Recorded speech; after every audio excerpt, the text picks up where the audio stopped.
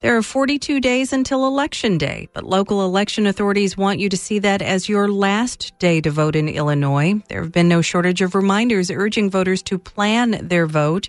Every Tuesday, WBEZ's political team will tell us what we really need to know. First up, WBEZ's Claudia Morell with the lessons learned from the March primary and how local election authorities are preparing for November. It's the day before the Illinois primary, and you can tell from her tone that Marisol Hernandez, the chair of the Chicago Board of Elections, is nervous. As you all know by now, we are bracing for the most difficult election under the most trying of circumstances. The World Health Organization had just named the coronavirus a pandemic.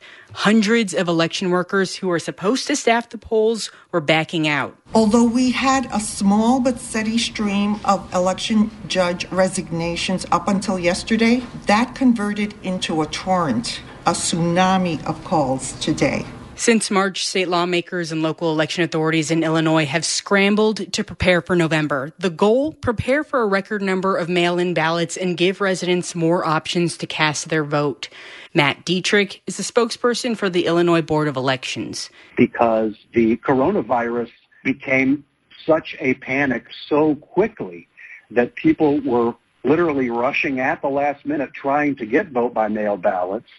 And we had quite a few people who didn't get them on time. He says March broke vote-by-mail records, and November will shatter them. As of this recording, there were more than 1.7 million requests for a vote-by-mail ballot for November.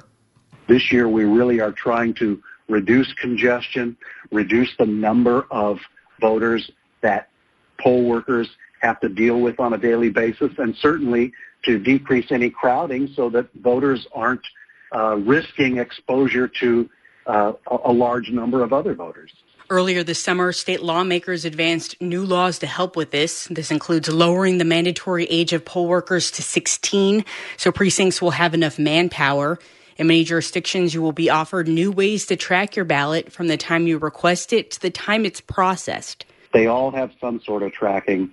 It's not all going to be as sophisticated as what the city of Chicago has, but there's something.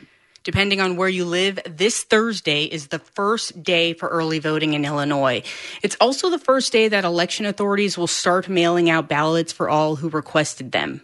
Edmund Michlowski is the deputy clerk for Cook County. He says suburban Cook County has relocated its ballot processing headquarters from the Loop to Cicero to prepare for a large number of mailed ballots. So we've basically quadrupled the ability for us to process the mail ballots.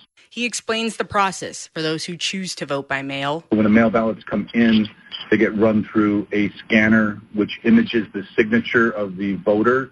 So then there's 3 election judges that will review the signature of the voter and compare it to the voter registration system. A panel of 3 judges will decide if the mailed ballot is valid based on the signature verification. That review is another element of voting that was added after the March primary. Once the ballot passes the signature check, they'll extract the ballot, scan the ballot, and then adjudicate it. A similar process will be conducted by all of the election authorities. If your ballot fails the signature check, you will be able to contest it or vote in person. But election authorities say all this planning is still dependent on people voting as soon as possible. Our whole message is do it now. Now, now, now, now. Apply for that ballot now. Don't wait.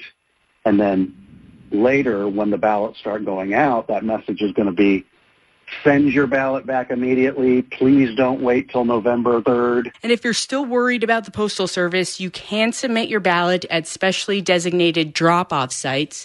You can check with your local election authority to find out where those boxes will be located. Claudia Morell, WBEZ News.